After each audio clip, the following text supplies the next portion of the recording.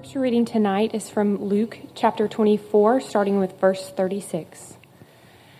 As they were talking about these things, Jesus himself stood among them and said to them, "Peace to you." But they were startled and frightened and thought they saw a spirit.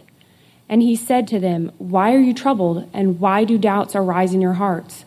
See my hands and my feet, that it is I myself. Touch me and see. For a spirit does not have flesh and bones as you see that I have." And when he had said this, he showed them his hands and his feet. And while they still disbelieved for joy and were marveling, he said to them, "Have you anything here to eat?" They gave him a piece of broiled fish, and he took it and ate it before them. Then he said to them, "These are my words that I spoke to you while I was still with you, that everything written about me in the law of Moses and the prophets and the Psalms must be fulfilled." Then he opened their minds to understand the Scriptures and said to them, "Thus it is written, that the Christ should suffer and on the third day rise from the dead, and that repentance for the forgiveness of sins should be proclaimed in his name to all nations, beginning from Jerusalem. You are my witnesses of these things. And behold, I am sending the promise of my Father upon you. But stay in the city until you are clothed with power from on high." This is the word of the Lord.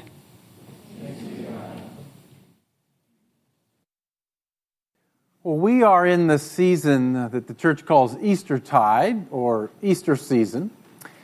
And it's 50 days. It's broken really into two parts. The Lord walked the earth for 40 days after he rose from the dead, meeting different people, revealing himself to them.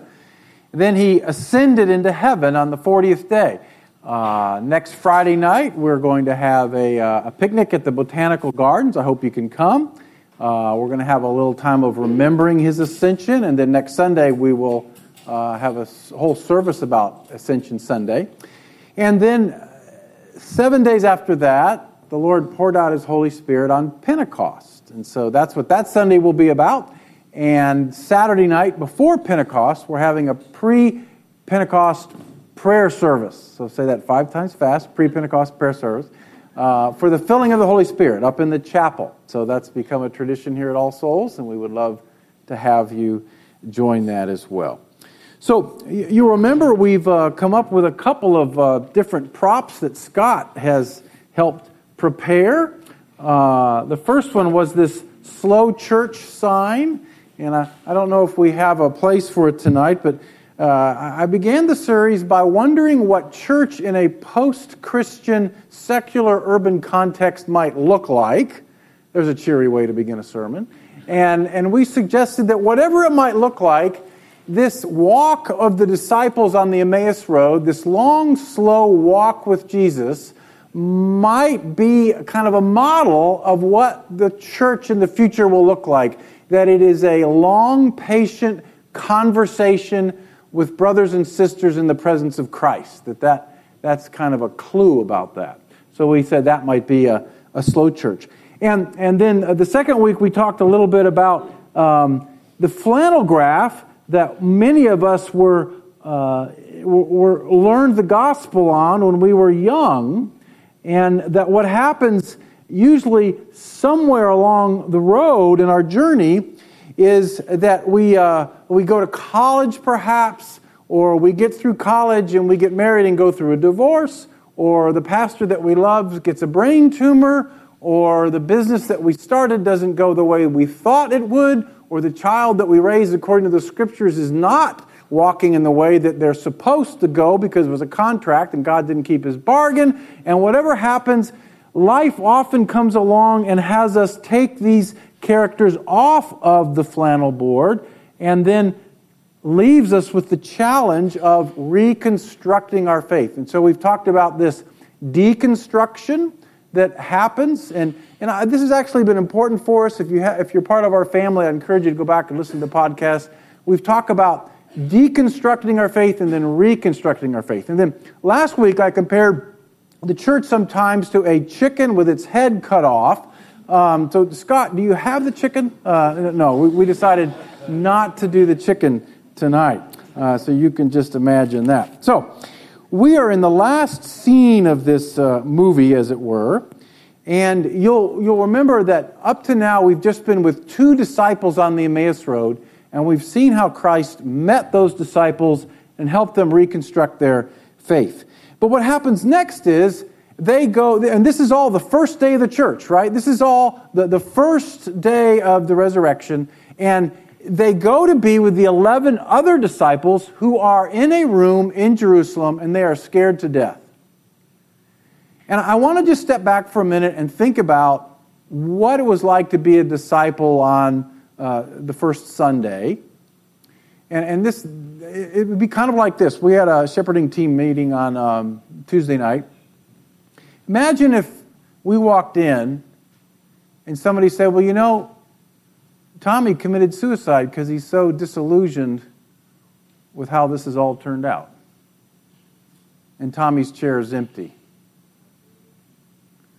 That's what happened to the disciples. Judas was a zealot. That was a political revolutionary movement. A lot of history about it. They were preparing to take a military approach towards revolution. When he realized that it wasn't going that way, he became so disillusioned he betrayed the Lord and then killed himself. Peter, he was so confused about what was going on, he denied the Lord. James and John thought they were going to get cabinet positions in this new kingdom. Didn't play out that way. And by the way, if you support a rebel in the Roman Empire, you wind up crucified too. So, on the first Easter Sunday, the disciples are in utter chaos. Their faith system has been entirely deconstructed, and they're in a time of utter transition. I mean, for 3 years, they'd invested in this man. They thought they knew where it was going, and now everything's different. A time of tremendous tension and anxiety. Some people are calling it a liminal space, this space between where you were here and you thought you were going here, but now you don't know where the there is, and you're not sure what's happening next. And you may feel a little bit like that tonight, and if you don't tonight, you will at some point. And so this is a very interesting story about how the Lord meets us in those liminal spaces, meets us in those places of anxiety and terror. As they were talking about these things, Jesus himself stood among them and said, "Peace be to you." You know, this could have been a very different story, right? It could start off, and Peter, holding a scroll, ran into the room and declared, "The Master has written his instructions and shown us what to do." That's not a bad way to start a religion. You could kind of build a museum, put the scroll in it, a little calligraphy. Jesus shows up. That's real important to us, folks. We could almost stop here because this is the Christian life. This is the church. It's Jesus showing up, not with a scroll saying, do this, with him himself. And I think it's especially true if you are in a place of tension and anxiety, a place of waiting, a place of uncertainty. He still shows up. He wants to be with you in that space. Now, he says peace, and they're scared to death. They were startled and frightened and thought they saw a spirit, or King James says a ghost. I think there's a real obvious reason for that, and they didn't fully understand the resurrection. And when Jesus literally did stand up, it of course scared them. But I think there might be another lesson here too, that when you've gone through a time of deconstruction, when you've kind of dismantled things or things have not turned out the way that you thought they would, and you're confused and you're afraid and you're asking God, well, come into my life now, Lord, and show me what's next. When he does come, it often scares you to death. When he finally shows up in a new way and starts laying out where this thing's going, it can be terrifying. It can be terrifying. Well, what's interesting next is he makes sure that they understand that he has a real body. He says, touch me. He shows them his hands, his feet, and then he says, give me something to eat. Give me a piece of fish. He wants them to know that he has a real body.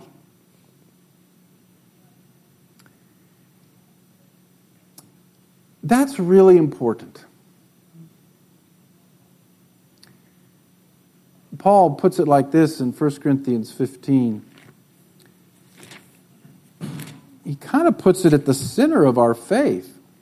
He says, I delivered to you as of first importance what I also received. Christ died for our sins in accordance with the Scriptures, that he was buried, that he was raised on the third day in accordance with the Scriptures, and that he appeared to Cephas, then to all the 12.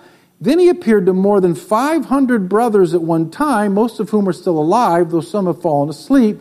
Then he appeared to James and to all the apostles. Last of all, as to one untimely born, he appeared to me. I remember taking a course in theology in college, and it was very challenging. It was a graduate course, and I was having trouble keeping up with it. And a lot of the authors that we were reading were German theologians from early in the 20th century. And it was a very strange experience. I had no experience reading these kind of things, and they were using all the Christian words, but after a while I realized they did not believe that Jesus really rose from the dead. They had come to a place, and I would argue from a kind of a whole rational Western secular mindset that's anti-supernatural, they had come to the conclusion that this couldn't be true. They didn't want to throw out the Bible entirely, and so they tried to reform a Christianity without a literal resurrection. And I've seen that pop up again of late, and the argument usually goes something like this. Faith, literally in the Greek, means to trust, which is true. Pisteuo means to trust. And that true faith is about trusting in the person of Jesus, and that's really all that matters. But that's only half true, because the early Christians were very concerned to explain what it was about the person of Jesus that we were believing in. A whole lot of the New Testament is about that. A whole lot of the early Christian writings are about clarifying who he was and what he did. And one of the things that he did was rise bodily from the grave.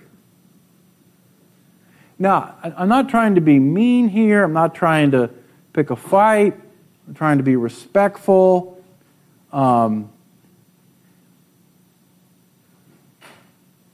you start to reconstruct your faith after it's been torn down,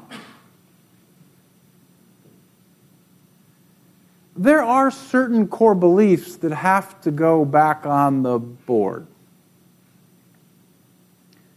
It's not saying that, I understand sometimes it's hard to believe, doubt, mystery, all that. We're trying to create a community here where it's okay to ask hard questions. We've already seen that Jesus comes to us in the midst of our doubts. Having said all of that, though, if your flannel graph, if you're not able at this point in your journey to put a risen Christ who rose bodily and literally from the grave back on the graph, you need to understand that you are not a Christian.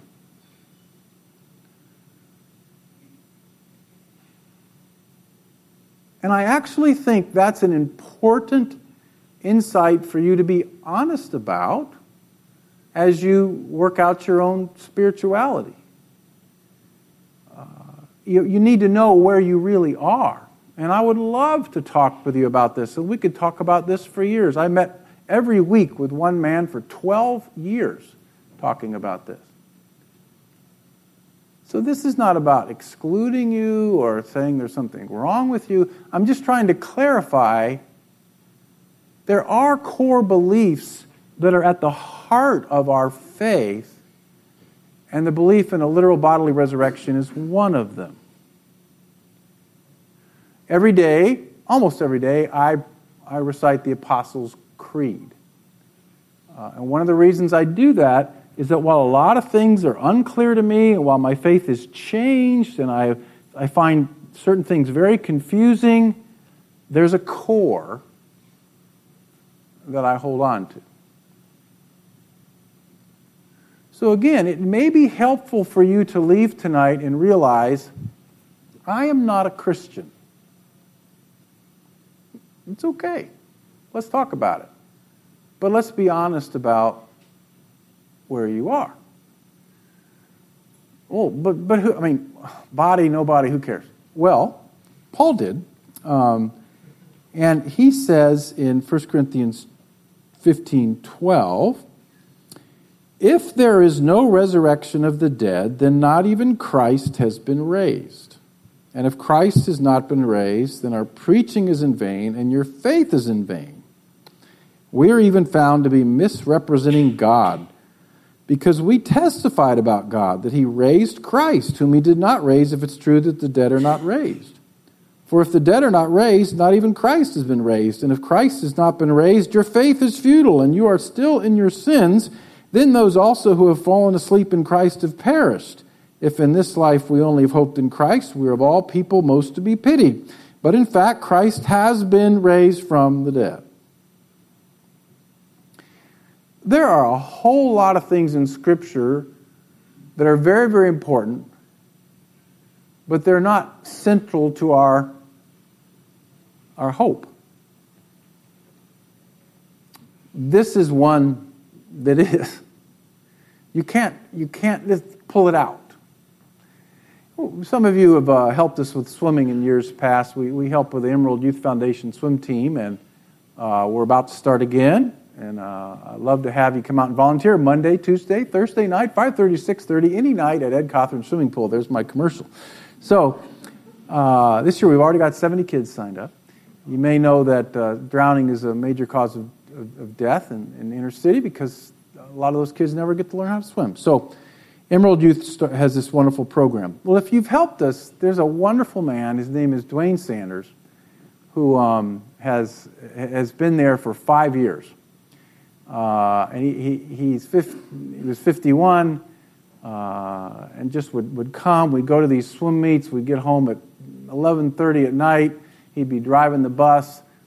Some kid inevitably wouldn't get picked up. He would take him home. Well, what you probably didn't realize if you were with us was that Dwayne had pancreatic cancer for the whole 5 years. I don't know how he did it, but somehow, even last year, 4 years into this thing, in the midst of chemo, he was driving the bus. Well, he passed away last Sunday, at 51. And his funeral was Friday night at Baptist Church over near Emerald. And it was very, very sad. I mean, you can't, spend 5 years with a guy and not think, this just isn't right, to quote Tyler. What the heck is going on here? This is crazy. Watch his son and his daughter and his wife and his mother. Moms aren't supposed to bury their boys. It's just not supposed to work that way. So there's a lot that's just as terrible about it. But the room was filled with hope. And it wasn't cheesy, sentimental hope. It was real hope. And the reason for the real hope was the bodily resurrection of Jesus Christ. I'm honest with you. I think too much. I have an Eeyore temperament. I will sit in a football game with 110,000 people, look around and think, well, who cares who wins 100 years from now? We'll all be dead. I mean, I say things like that. It's hard to be me. So, and when I drive home from Dwayne's funeral, I was talking with a friend, Randy Smith. We were talking about this, and he used this illustration. He said it's like Normandy. You know, the older you get, the more you run up the beach, and the shells just start landing. And the further you get in, you know, one of them's going to come for you. And I can get kind of wigged out about that. I'm not one of those Christians that just, take me today, Lord, I just want to be with Jesus. No, I don't want to go today. I don't want to go tomorrow. You know, I want a long time left here. I love summer. I love spring. I want many more. But when I go to those places, like I did driving home Friday night, there's only one place I know to go.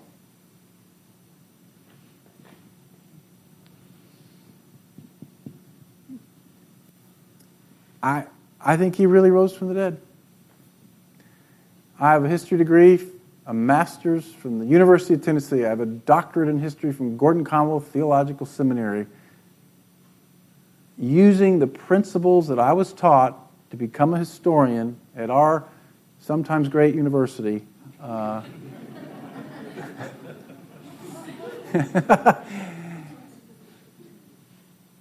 think the evidence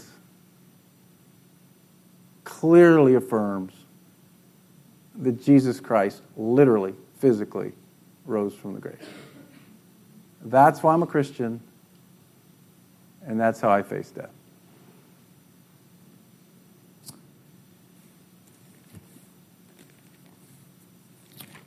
Well, let's look at what happens next.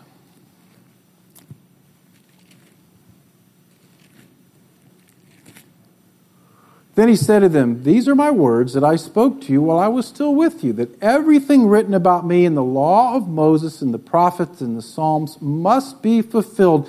Then he opened their minds to understand the Scriptures. That's a whole sermon there. And said to them, "Thus it is written that the Christ should suffer and on the third day rise from the dead, and that repentance and forgiveness of sins should be proclaimed in his name to all nations, beginning from Jerusalem." So the second time that day, Christ preaches. You remember earlier on the Emmaus Road? He opens up the Scriptures and reveals what they say about himself. Now he's with the 12 or the 11, and he does the same thing.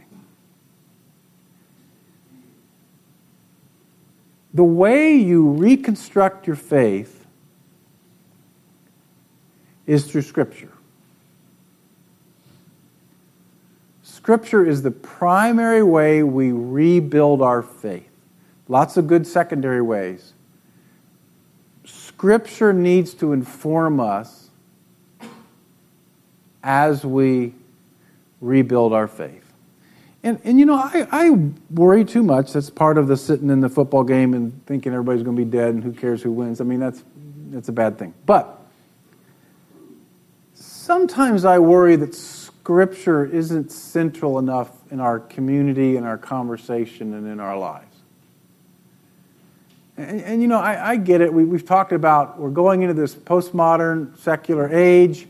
Things are different there. We don't live in the Bible Belt anymore. I mean, when I moved here, there were signs that said spring and fall revival, and everybody would go, and you'd order your whole calendar around it, and that was just the way it was. They do them in the schools. I mean, I get it. Very, very different world now. It used to be that churches would have services Sunday morning, Sunday night, Wednesday night, Thursday night. That's what everybody did. I get it. You can't do that anymore.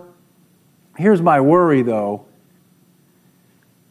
What are we doing instead? Okay, we're not 1960, 3 services a week people. Okay, I get it. Nobody's going to do that anymore. I get it. But just sitting on your porch, having a beer with the bros is not enough. There's really 2 ways it's got to happen, and I don't see how this can change. The structure can change. You've got to have a systematic overview of the Scriptures. You've got to know the overall scope of Scripture. You need to study it. And you need an intimate encounter with the Scripture so that you can meet Jesus in it. So there needs to be Bible study and meditation and contemplation and lectio and things like that. You got to have that somewhere, friends. And again, I love you. I'm not mad. I'm not mad. See? See, I'm not mad. You not know if I am mad because I don't do that well. How often were you in Scripture this week?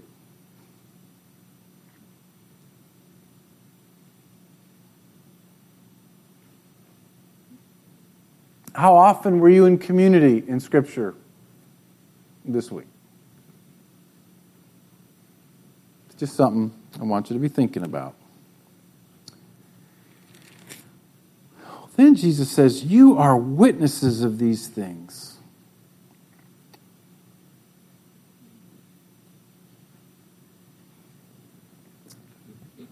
When you encounter Jesus,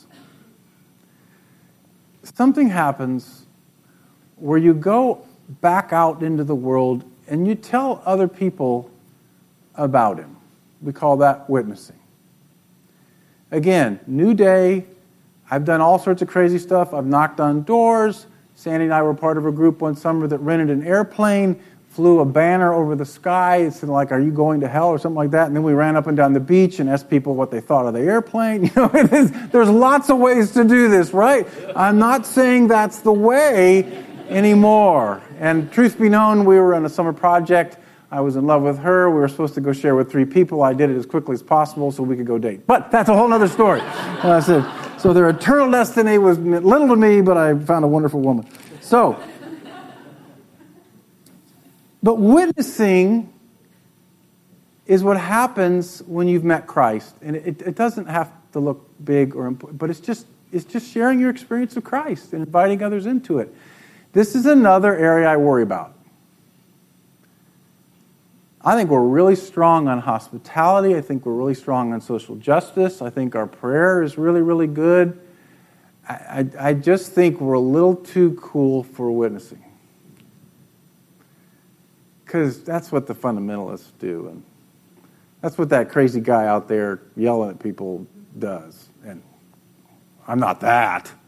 I'm a lot smarter than him. I don't do that. Taryn Ellsworth and Gary Peacock have been helping me with something, and Taryn's actually writing a book on this. In Ephesians 4, there's these 5 gifts: pastor, prophet, evangelist, teacher, apostle. I've got to learn them before. And we're going to do a series on it in the fall. They're helping me with it. But one of the things I've learned from them is that each of those 5 offices, or people, not really offices, are given to equip the body so that they'll become mature. I'm praying that God will give us evangelists or identify evangelists. Because we need you. You need to show us what it looks like to be faithful witnesses in our context. Because it's not going to look like it looked like in 1960. I'm not sure what it looks like. So if something in you is kind of beating right now, talk to me about that. Because I want to know who you are, and I want to start spending time with you and listening to you. And again, not trying to put you on a guilt trip, but when's the last time you witnessed?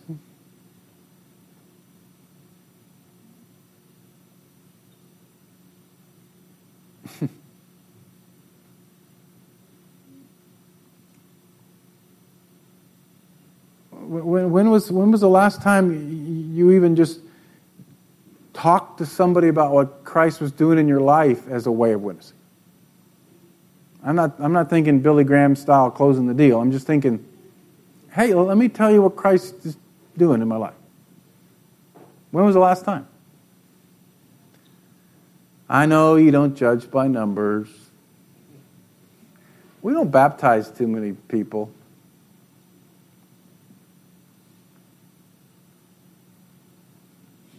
I just wonder about that sometimes. Well, then Jesus says, and behold, I'm sending the promise of my Father upon you, but stay in the city until you are clothed with power from on high. don't go out there and start witnessing yet. And of course, he's referring to Pentecost and the outpouring of the Holy Spirit. And I think this is how the church has always understood this, not just as a one-time event, like, well, they got the Spirit at Pentecost and we don't need to worry about it anymore. No, Paul says, be filled with the Holy Spirit. So we need to continually be filled and seek the empowerment of the Holy Spirit if we are going to witness for Him. And so the last thing I want to ask you, are you filled with the Holy Spirit? When was the last time you prayed that prayer in Ephesians 5 and asked for the filling of the Holy Spirit? Well, why do I need to? The Holy Spirit comes into me when I'm saved. Because you leak. We all leak. That's why we have to pray for the filling of the Holy Spirit.